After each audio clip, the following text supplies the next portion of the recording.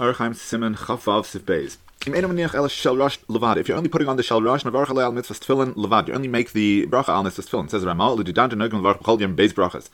our custom is to make 2 brachas every day. You just make on the shalrash. Shtei brachas, both of those brachas. But if you're only putting on the shalyad, then you only make the lahaniach bracha. Chapter 20, the place and the way that you put them on Vayud Aleph. The place of the tefillin shalyad is on the left arm, with the swollen flesh that's on the bone between the elbow and the armpit. And one should face the tefillin a little towards the body, but in such a way that when you bend your arm lamata below you, it will be corresponding to your heart. And you will fulfill the verse that says, and these words shall be upon your heart. Says the Rambam, and you need to put it at the part of the bone that's closer to the elbow, but not in the half of the bone of the forearm, or of the upper arm that is closer to the armpit. One who has an amputated hand and only has an arm should put on tefillin without a bracha. Base. The proper way is to have the yud of the knot of the tefillin shel yad next to the heart, but tefillah alav l'tzad chutz, and the tefillin facing outwards. Yeshli zar shaloi tazuz yud shel hakesher tefillah, and you should take care that the yud of the knot should not be separate from the box of the tefillin. The proper minhag is that the area of space that the strap passes through, that should be towards the shoulder, and the box part should be towards the hand. There should be no separation between one's tefillin and flesh. No matter, irrespective of whether we're talking about the shalyad or shalrash. Says that's only for tefillin. But for the straps, one needn't be concerned. Hey, Adam Shor Alul Linzilus, someone who gets ill. And if we would insist that he puts the tefillin shel rosh directly on his skin, he wouldn't put on tefillin at all.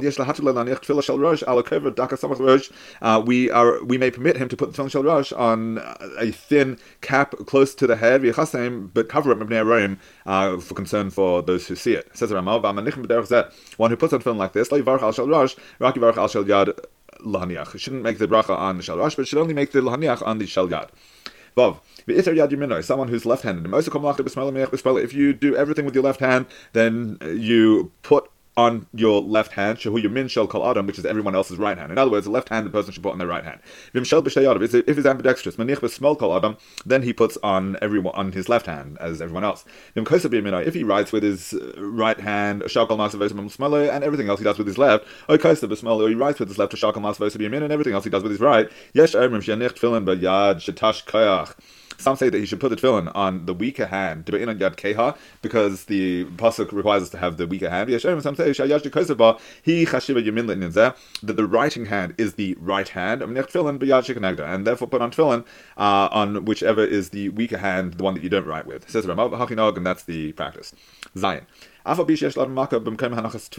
if a person has a wound in the place he puts on tefillin, he should still put on tefillin. Because the truth is, on the arm there's actually enough room for 2 tefillin, because the bone close to the armpit, and from halfway until the elbow, that's the place of putting on tefillin, so there's still sufficient room. The length of the shalyad strap, Kadesh Takif as Azra, needs to be long enough that it surrounds the arm. And you should be able to tie the knot with it and then stretch it out to his middle finger, and twist it around his finger 3 ties, and then tie it up. And the general custom is to turn it around the hand 6 or 7 times. Says the Ramava, when you're placing the tefillin on your upper arm, you shouldn't twist it over the top of the tefillin, over the area that you place the tefillin to pass through, in order to strengthen it on the hand. Test. The place of putting on the tefillin shel rosh is from the beginning of where the hair begins on top of the forehead, until the end of the place that the soft part of the head for a baby. Yud. The knot on the back of the shel rosh needs to be above in the skull area. It needs to be also where you still have hair. And the box of the tefillin needs to be in the middle of your head, in the front. That it should correspond to between your eyes. And in the back, it also needs to be in the middle and shouldn't move from side to side. And the part of the knot that looks like a dalit should be facing outwards. Says the Ramah. Same thing with the knot of the shel yad. You need to take care that it doesn't flip over. Yud Aleph. You need to take care that the black side of the straps is facing outwards, and that it doesn't flip over, whether we're talking about the shel yad or the shel rosh. Hang the straps of the shel rosh before you, and they should reach down to one's navel, or a little above it. And the width of these straps of both the shel yad and shel rosh should at least be the size of a barley seed. If you had less than the required amount of it, the length or width of the straps, if you don't have any other tefillin, so that you can wear those tefillin until you find others with the sufficient length and width. The tefillin shel rosh should be exposed, revealed, and to be able to be seen. But a student before his teacher, it's improper, it's not nice that he should be exposing his tefillin before him. Says the Ramah, we need to be concerned about the shel yad, whether they are concealed or revealed. And it appears to be that nowadays we only wear tefillin while we're davening. Even a student before his teacher, can even reveal his shel rosh, and that is the minhag that we're not careful to cover it. Chapter 28, the laws of removing tefillin by Gimel Sifim. A person should constantly feel his tefillin so that he doesn't stop thinking about them. Touch the shel yad first, and when you say and you should bind him as a sign on your hand, touch the shel yad, and when you say, and they should be as a reminder between your eyes, touch the shel rosh. You take off the tefillin shel rosh first, because it says, and they shall be as reminders between your eyes. Anytime that it is between your eyes, we need the plural.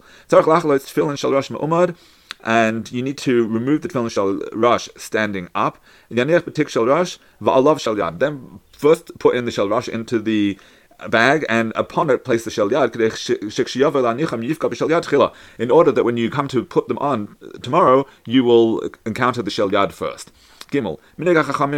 The wise minhag is to kiss the tefillin when you're putting them on and when you're taking them off. Chapter 29, one should not make any bracha when you're removing a tefillin, even if you're removing them Erev Shabbos at twilight. Now the reason for that is that when they used to remove the tefillin each evening, they used to acknowledge, thank you Hashem for giving me the opportunity to wear tefillin, and similarly before Shabbos as well, thank you for the opportunity, but that's not the minhag. Similar Lamed. Chapter 30, when should you put on tefillin? Aleph. The time to put on tefillin is in the morning, when you can see your friend that you're a little familiar with, 4 amos away, and recognize him. Base. Also, it's forbidden to put on tefillin at night, lest you forget and go to sleep in them. If you put them on before sunset and then it got dark, even if they remained on all night, it's permissible, but don't spread that. That's not what we teach people. If he didn't remove his tefillin as sunset happened because he didn't have any place to guard them, and they're still on him so that he could protect them, that's permissible, and that halacha we do teach. Gimel.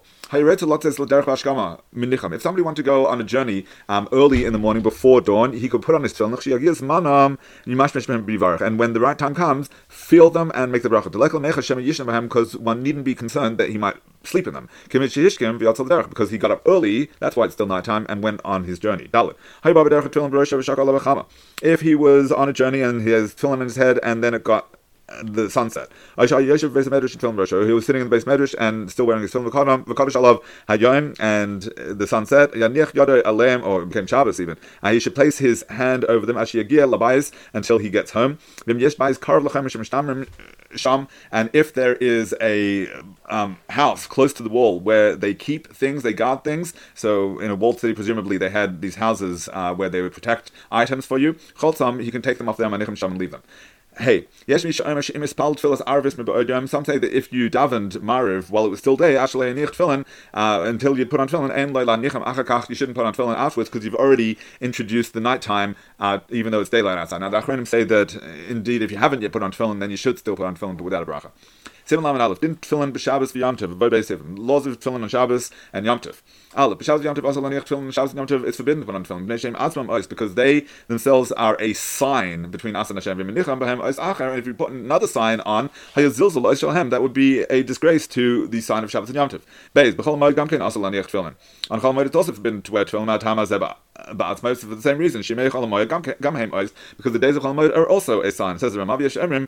Some say Chol Moed Chai b'Tefillin, that we do wear tefillin on Chol Moed. V'chein Noegen, that's our custom. Chol Glilas Elu in all of these regions. La'nichem b'Moed, to put on tefillin Chol Moed l'varch aleim and to make a bracha. El she'en v'varch aleim kol ram b'Veis HaKnesset Shari Moshe Hashanah. But we don't make a loud bracha in shul like throughout the year. And the Mishnah Berurah says that the general Ashkenazi practice is not to make a bracha at all on Chol Moed. Similar base said tefillin, the order for writing tefillin of nun base sefim. Aleph, mitzvah tefillin shichur parshas. The mitzvah of tefillin is that you should write 4 parshas shehain, which are the following: Kaddish li kol ad until lamayada, v'haya kivyacha ad until kibachaz gad hitzianu Hashem Mitzrayim, uparshas Shema ad until uvisharecha, uparshas v'hayim shemaya ad until al ha'aretz. So those are the 4 paragraphs that we write in the tefillin. It says you have to write them in this order, so that it's the same order as it appears in the Torah. And if you did it out of order, possible, it's invalid. And ideally, one should write the shal yad before one writes the shal rash. Base. B'shal rash yichtav kol achas b'klaf levada. In the shal rash, you write all 4. Each of the 4 on an individual parchment, each of the 4 paragraphs. In the shal yad, you write all of them on one single piece of parchment. Gimel. You should write it in black ink. Benshi yesh boy mei afotzim, benshi loy b'mei afotzim. Whether it has golnut resin or whether it doesn't have golnut resin. Says the Ramah lechatchila. Ideally, you should be strict to write with ink that was made from the soot of trees, or oil that was soaked in golnut resin, as will be explained later. It continues to Shulchan Aruch. If you wrote even one letter with any other color or with gold, it's invalid. If you sprinkled gold dust over the letters, Mavir Zahav, remove the gold, and so that you just have the writing beneath it, kosher, and then it's kosher.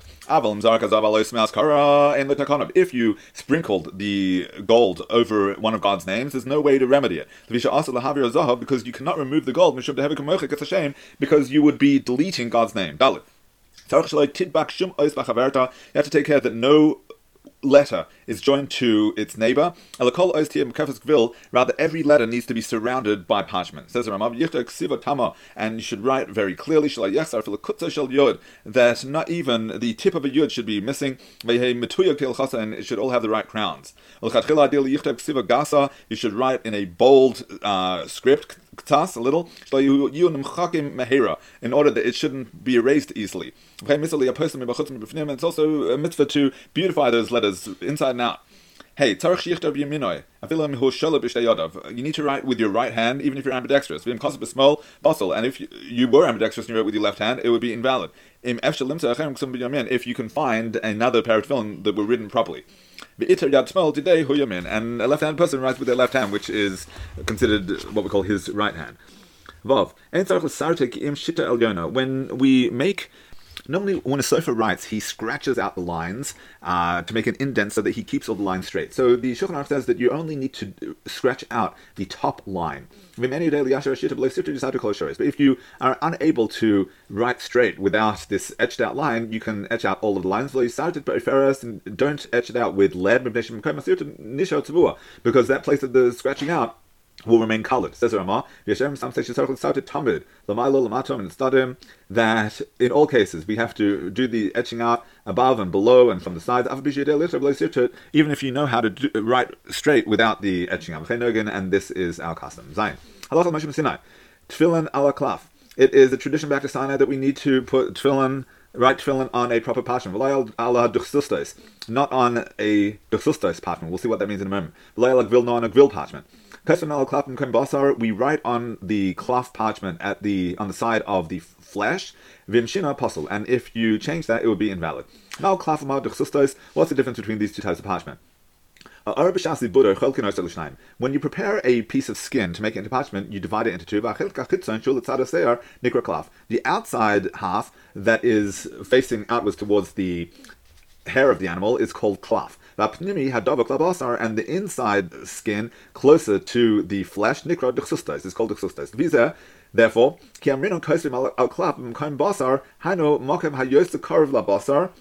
so when we say that you need to write on klaf and the place that's closer to the flesh, that means that's really the section that is connected to the other half of the skin, the duchsustos. But the truth is, our parchment, we don't cut them in half. That whole thing is called a klaf, and we write on them towards the flesh side.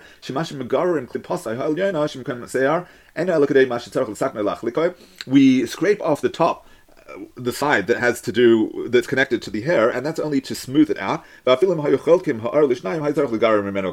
even if we would divide it in two, we would also scrape off the top hairy area. And from the flesh side, we also scrape off a lot until we really don't have it in any of what we would call previously duchsustos. All that's left is klaf. The klaf, the parchment, needs to be worked with golnut or with lime. It needs to be prepared for the purpose of making tefillin. It's proper to actually articulate at the time of the processing that you're preparing it for the sake of tefillin or sefer Torah. But if you're preparing the parchment for the name of a mezuzah apostle, that would be invalid because it's a lower level of sanctity. Test. If a non-Jew processed it, according to Rambam, it's invalid. Even if a Jew asks him to process it for the right purpose. And according to the Rosh, it's kosher if a Jew stands there and helps him. Says Rambam, Buddha helps him a little in preparation and processing. And this is our minhag. Yud.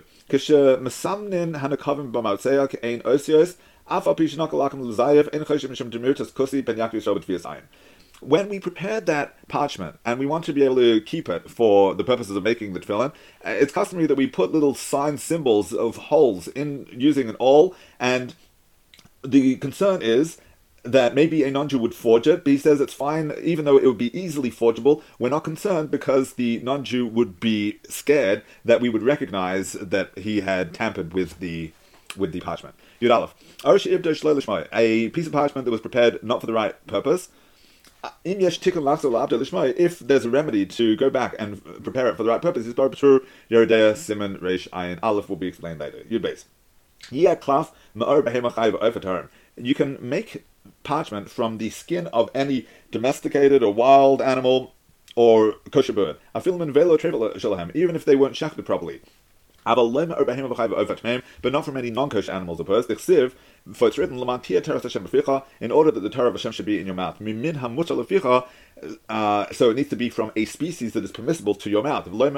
Also it can be from a skin of fish, even a kosher fish, because it's very filthy. Yud Gimel. The parchment needs to be complete. They shouldn't have any holes in it, because the ink won't pass over it properly. Meaning that we don't want the letter to come out looking like it's divided into two. Yudalit. Those sofrim, those scribes who are particular, they make three types of parchment. They use a thicker type of parchment to write the paragraph of the Shema because it's short. And the one that's a little thinner, they use to write the second paragraph of the Shema. Because it's longer, And the two other sections, which are longer, they make a much thinner kind of parchment. And that way, all of the four sections of the Tefillin Shel Rosh will be filled equally. And that's beautiful for the Tefillin. Kosher. If after the letters were written, there was a scratch inside the hay or the mem, it's kosher. I feel even if all of it was taken out. So we're concerned that there's a hole inside the hay or the mem, and even if the hole occupies the entire space, it is still kosher because the letter is still there, even though the parchment may be missing. In the Yerushalmi Gemara, it's implied that even inside it needs to be completely surrounded by parchment. Nikav regel panimi shel hay. If the inside leg of the hay was had a hole in it, I feel lenishmer meno el kolshu kosher laharash. Even if only a tiny amount remains of that leg of the hay, of the separate leg of the hay, that would be kosher according to the Rosh. As the Ramah, but other poskim demand that we need at least enough that it would be like a small letter, like a yud, and that's the halacha.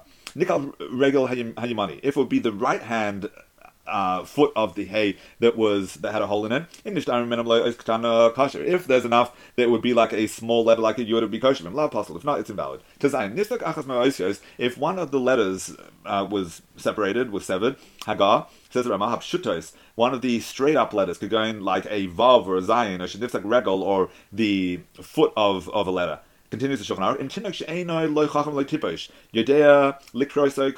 If a child who is not wise nor foolish, an average child, is able to read it properly, it's kosher. If not, it's invalid. You don't have to cover up the surrounding letters so that you might understand it from context, as people seem to do. Says if we see that the shape of the letter doesn't remain as it's meant to be possible, it's invalid. Even if he could read it properly, if we see that it doesn't look like the letter, that's also invalid. Continues to show this that we say that's kosher if a letter was severed. That's only if it was written properly and afterwards it got a hole in it. But if you originally, when it was written, it already had a hole in it, and it was separated, or if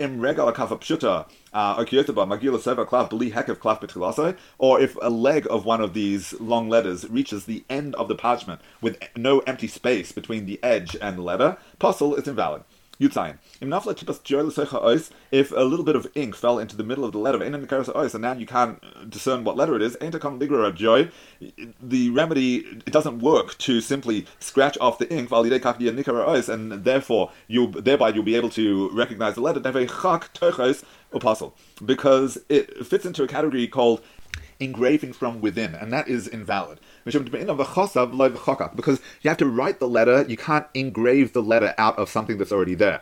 And the same thing would apply in ta'ah if he erred v'chasav dalas b'mkam reish and he wrote a dalid instead of a reish. In other words, you've got the reish but you've got the extra bit, a base b'mkam kaf, or a letter base instead of a kaf. Again, it's an extended kaf. You can't simply erase the extra bit to fix up the letter, because you are now engraving the letter out of something that's already there instead of writing the letter straight up. If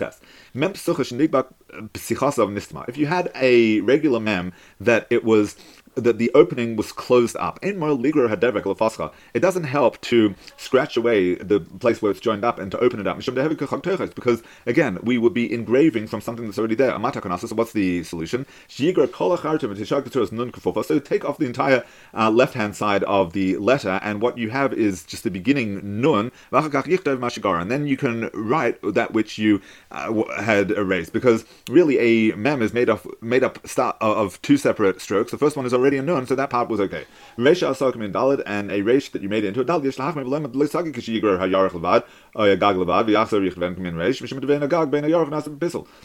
We need to be strict and say that it's not sufficient simply to take off the extra section or the top of it alone and then write it like it was a reish, because between the roof and the thigh, it was made invalidly. Therefore you have to take off the whole thing and start all over. if two letters are joining one another, whether it's before it was complete or after it was complete, possible, it's invalid. And if you scratch it off a frida and you separated them kosher, that would be okay. And it's not considered that you've now engraved it out of something pre-existing, because each letter on its own was written appropriately. If the leg of the hay or the kuf was touching the roof of the letter, yigro haregel, so scratch off that leg, and rewrite that leg. You don't have to erase the entire letter, because the roof and that separate right-hand section was written properly. So an aleph is made up of one diagonal and then two yuds. One yud is the right way up, one yud is upside down. So if the horizontal section of the yud was touching the diagonal of the aleph, that would be invalid. And it wouldn't be sufficient to simply erase the place where it touches, because that would be engraving from already pre-existing. But you have to scratch out everything that was written invalidly and rewrite it. Says it, and the same thing would apply of the yuds on a shin and a tzadi. In other words, those extra little bits that form the word, and similarly on an ayin and pei. If they were touching the body of the letter, more than where they're meant to be attached. Yutes. At the beginning of writing, one should enunciate, Ani kosev l'shem kedushas tefillin. I am writing this for the sake of the sanctity of tefillin. Milvad zeh. And apart from this, every time he writes Hashem's name, he needs to say that he's writing it for the sake of the sanctity of God's name. Says some say it's sufficient to think about it that he's writing God's name for their name. Since in the beginning he began by enunciating it, later on it's sufficient to think about it. And if he didn't do it ex post facto, then he could be lenient. Name, and if he's falling asleep like Yichtov, he should stop writing because now he no longer has the right kavanah to write. You have to be careful when it comes to words that sometimes are written in a shortened version or in a full version. Because if you left off a letter or added a letter, psulim, that would invalidate the tefillin. And what happens is now that whoever's putting on this tefillin every day are making a bracha in vain. And he's going day after day without the mitzvah tefillin. And the punishment of the scribe is great. Therefore, in order to be a sofer, you have to be a great fearer of heaven and someone who fears the word of Hashem. Whoever is involved in writing tefillin and preparing them. Every parsha after you write it, you should read it properly with focus, and look it over twice, 3 times, and go back and reread it before you place it in your house, in order that one parsha shouldn't be substituted for another. You should test the quill before you start to write the parsha, so that you shouldn't have too much ink, and he will ruin it. Also, but each time before you write Hashem's name, you should read what you wrote, in order that you shouldn't now have to bury the piece because you've messed up and now it's already got Hashem's name in it. If you find that it's missing one letter, there's no remedy. So tefillin need to be written in the right order. So if afterwards you check them and you found that there's a missing letter, there's no way to fix it because it has to be written in order. And it's invalid because it says, and they shall be, which means they should be in the right way. But if there's an extra letter, there is a remedy by scratching it out. If it's at the end or beginning of a word, but if it's in the middle of a word, there's no remedy. Because if you were to scratch it out, it would look like it's 2 separate words. It's permissible to write on the place where you scratched out, and on the place where you erased it, even God's name. Don't erase it when it's still wet, but dry it out well, then it will scratch out easily, and no mark will remain. Any letter that was written improperly and you can't tell the right shape could go in naga regal aleph begag ha'aleph, like the leg of the aleph is touching the roof of the aleph, or the face of the aleph inside to its bottom leg, to its bottom part of the roof. Or the leg of the hay, regal kuf nugim, were touching. So you had one letter that was divided into two letters. Could go in tzadi because of yud, nun, shin because of ayin, yud, ches, shnei zayin. All of these types of letters that if you wrote them with a break in the middle, it would come out as two separate letters. And after you'd written them, you went and fixed them up. Now you've completed the tefillin, you go back and look at it, and you wrote it out of order, it would be invalid. But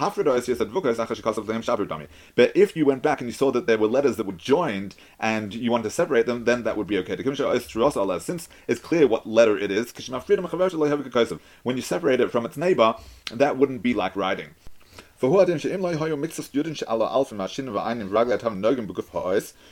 say if you had an aleph or these other letters, but the separate parts of those letters weren't exactly touching one another, so they weren't actually connected. But nevertheless, a child who's no genius and not foolish, but he recognizes what letter it is. So you've got an aleph where the diagonal and the two other parts aren't exactly touching. Even though you wrote it earlier, you can go back and fix it up. Since the shape of the letter was clear, it's not that you've written it out of order because the letter is there, it's just a letter that needs to be repaired. And some say the same thing would apply. Even if you have so a ches is made up of what really looks like two zayins, if they are not touching one another, but it's not so clear that they're separate, even if a child would read as two zayins, you can still connect it.